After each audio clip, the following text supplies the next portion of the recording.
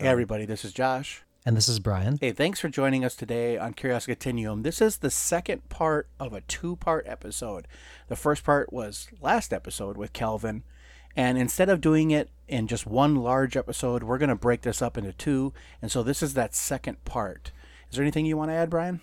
I think I'm good. Let's jump right into it, Josh. All right, and here we go. You have to be willing to take a risk and be willing to fail, to spend some time. Not count it as a loss if you learn something that way, right? And I know, like Brian and I have talked about failure before, how it's where you learn the most from. And sometimes failure isn't failure, especially if you learn from it. Right. And so that's a reasoning thing that I think that everybody needs to kind of work on, because in our society, and especially in the United States, it's always that want it now, want it fast, and everything's a success, right? Right. Yep. And I think that's part of the problem that with a lot of people are having. It's a societal want versus an individual need that maybe they feel empty and they don't know why. They're like, I have the big house, I have the car, I have this, I have that. Yeah. But they feel empty. So here's actually when we talked about at the beginning of the podcast, like the portable skills, but it really is a self-care thing. And I think it's some people downplay the own importance of wanting to do something and making, like, actually feeling okay about maybe getting paid for doing something you love, but then also putting self-worth into the equation. Well, I guess I'll always be this. And I've heard people say that in their careers. I've been a consultant to talk to all different levels of people and organizations and stuff like that. It's like, well, I guess I'll always be this. Now, if that's what you want to be, that's 100% fine. But sometimes it sounds like a resignation. And so giving up, yeah. It's a giving up. It's like, well, I can never be this. I guess the question is, like, what narrative are they telling themselves? It really makes sense why, for some of the top leaders, they talk to somebody else because it helps them work through something, right? They don't stick themselves there. And we've mentioned this before on the podcast. There, especially in the era that all three of us guys on this recording right now grew up in, there was such a strong stigma about talking to somebody. Mental illness, that kind of thing. Yeah. Even if it's not an illness, just talking to somebody. Yeah. Imagine that. Yeah. Especially as men, it's like, oh, why are you talking about your feelings, bro? It's like, because I'm feeling it, bro. You're not putting it down in that little box deep down where eventually it rots a hole in your gut, Exactly. Yeah. Absolutely. Let me ask this question. In the looking at, let's say that you're talking about a self-health kind of thing, and you want to port this into a side hustle or do it, why would people stop doing a side hustle? Other than like, man, I really want to do this. Is it really the self-doubt that's driving them to stop? Josh, you want to answer that, or you want me to answer it? I don't know. Who does Brian want to answer that? Quit doubting yourselves, guys, and answer the question. Well, there's an example. I'll go. Yeah, So, go first, Dan, and I'll. Yeah, go for it. Okay, I really think that more people struggle to start than they do with stopping. If they do stop, it's that they ran into immediate resistance. Exactly. Yeah. And it's really funny. I was thinking about this very thing last night. That resistance is affirmation. Okay. Because if you were doing something that didn't really matter, nobody would care. So you wouldn't ruffle any feathers. You wouldn't have anything to fight through. It would just kind of be like, hey, I'm kind of haphazardly doing this. And that was, it's no big deal. You don't make any waves. Nobody cares about it. But I think that more people are afraid to start. What I see is more people are afraid to give themselves permission to dream because they expect disappointment. And they expect defeat in it. So they don't let themselves dream because for them it feels easier not to dream than to dream and fail. But we have to redefine failure in everything, really, because failure is when we quit, not when we fall. Mm-hmm. Right. So that's actually, there was I think a gymnastics coach that said, like, you don't ever you don't focus on what you're not going to do. Yeah. So like for a gymnast, it's like don't screw up the landing. Well, now you're focused on screwing up the landing. Right. rather than like going like, I'm going to Just nail do this it. thing. Yeah, just do it. Yeah, but you become a self-fulfilling prophecy. Yeah. So talk about it from this angle, Calvin, because obviously like you've recorded a crap ton of people, by being a producer and an audio engineer and things like that. Now, for those of you who don't familiar with a lot of recording in the studio for music, it's changed a lot, especially with a lot of home studios and things like that. Mm-hmm. But there's really, when you get a skilled musician in and they hear a song or they've, seen the chart and they listen to it and they play the first thing that comes out, there's really a lot of magic almost that comes out of that. Even it might not be perfect, right? Because there's a lot of times it might be technically good, but it doesn't feel right. Mm-hmm. And so sometimes it's like, well, I want it to be right. And you're so concerned about getting it right that you don't ever do something. I'll tell you what, I've been there. Oh, me too. It was really interesting. There was, so when we podcast, we have headsets on, right? And I asked this producer years ago when I was a young bassist, I said, I'd like to hear out of me that I'm not playing. And he said to me, I wish you played with more authority. Well, I would like that too. I'm like, why am I not playing with authority? So first of all, I was like, oh, part of it was I was afraid to screw up. But then there was also a technical thing. It was that I felt like if I couldn't hear myself, I wasn't projected out like in the front of house. What was happening though is that I was so loud in my own headphones that I was like playing lighter because I thought like I'm like the bass is like freaking huge and like sounding like an elephant, but it really wasn't. And so when I actually like adjusted a few things, I played differently because I played aggressively and stuff like that. Sometimes I think in the same regard, we are so tuned into our own voice that we're like, man, we're just like, nobody wants to hear this, or I'm going to be overly demonstrative or something like that. But oftentimes, like, it's only you that's your own echo chamber for that. You're the only echo chamber, and it's just so big in your ears, and you really have to learn, like, it's really not that for everybody else. There's so many things you have to fight to get to the place where you just, oh, this is okay. Step out a little bit. Give yourself permission. Yeah. I think out of all of us, Josh would probably be the most introverted of us all to be able to go like, you'll never see Josh DeGrew just take a microphone and a thing to go like, everybody, I'd like to have your attention for the next hour and 45 minutes just to talk to you about things. No. Yeah. He's also not the one necessarily to want to have to shake 35 people's hands at any kind of party or something like that. That would be me. Yeah. He'll find a groove. I've talked to a couple people. I got, had a nice conversation with them and be good.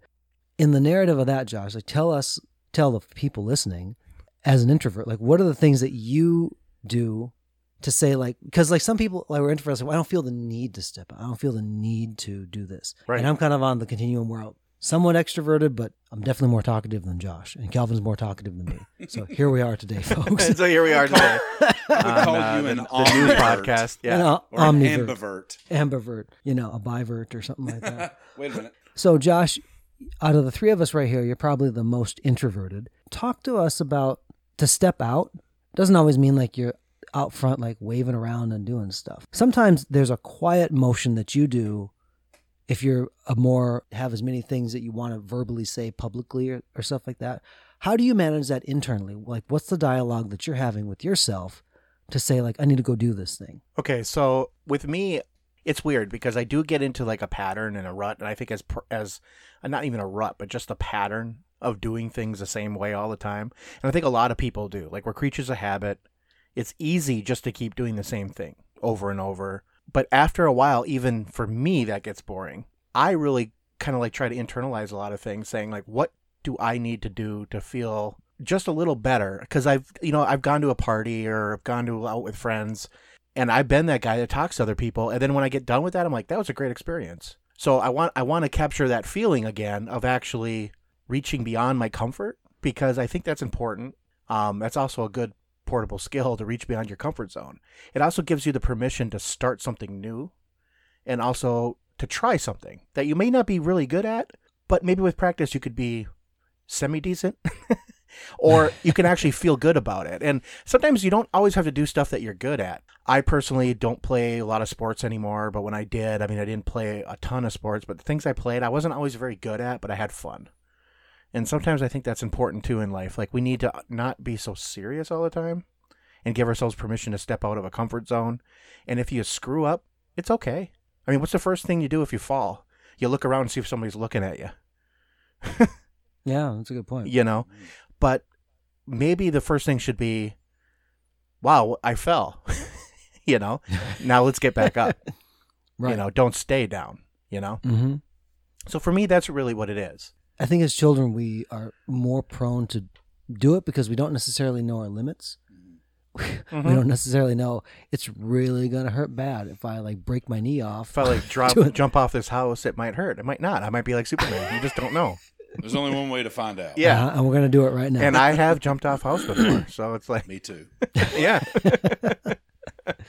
More than once, unfortunately. And amazingly, we're all still here Here we are. to tell the tale, you know? Let's talk about portable skill number 1. And it's not even like really good at math, bro.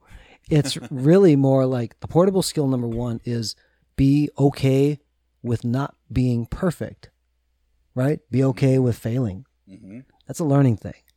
I take myself way too seriously sometimes.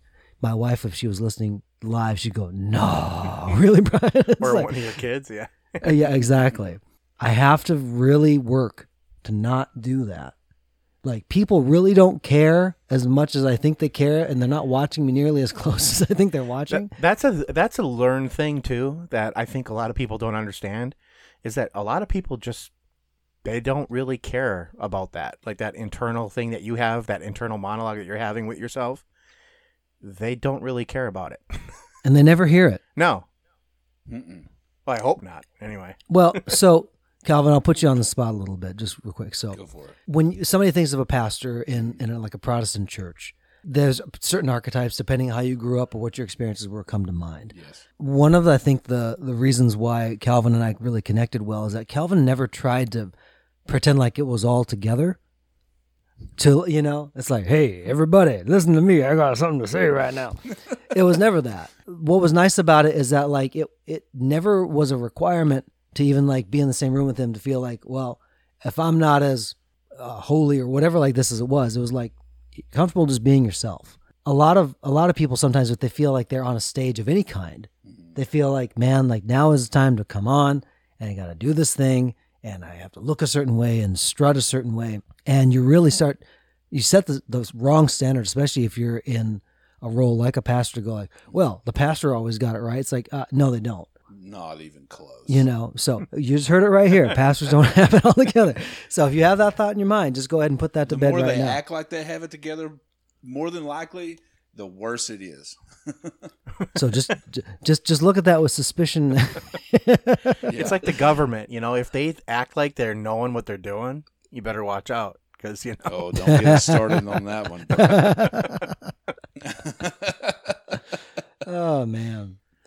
So being afraid not to fail is portable skill number 1. Mm-hmm. I think portable skill number 2 would probably be don't be afraid to fail and also allow yourself to try again.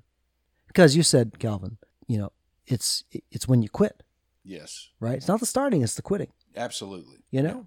You don't fail until you stop getting back up. Yeah.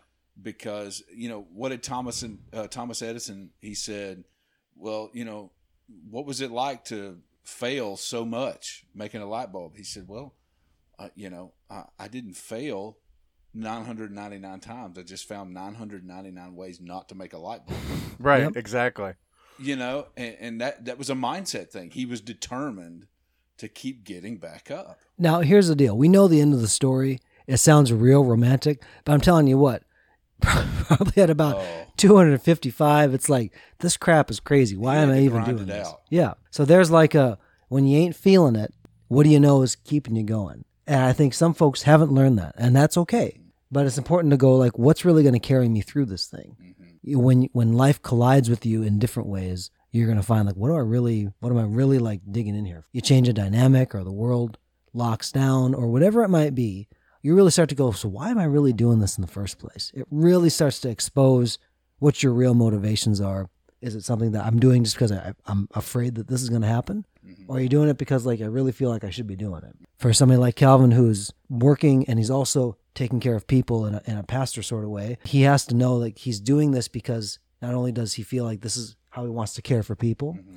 but then also too like he always got to feed his family and stuff. Like he knows that these are the things that he'll keep doing regardless of what the rest of the world looks like, because he knows, like, hey, this is what I need to be doing right now. And if you don't, we encourage you to take a quiet moment when you're away from parties and not being extroverted.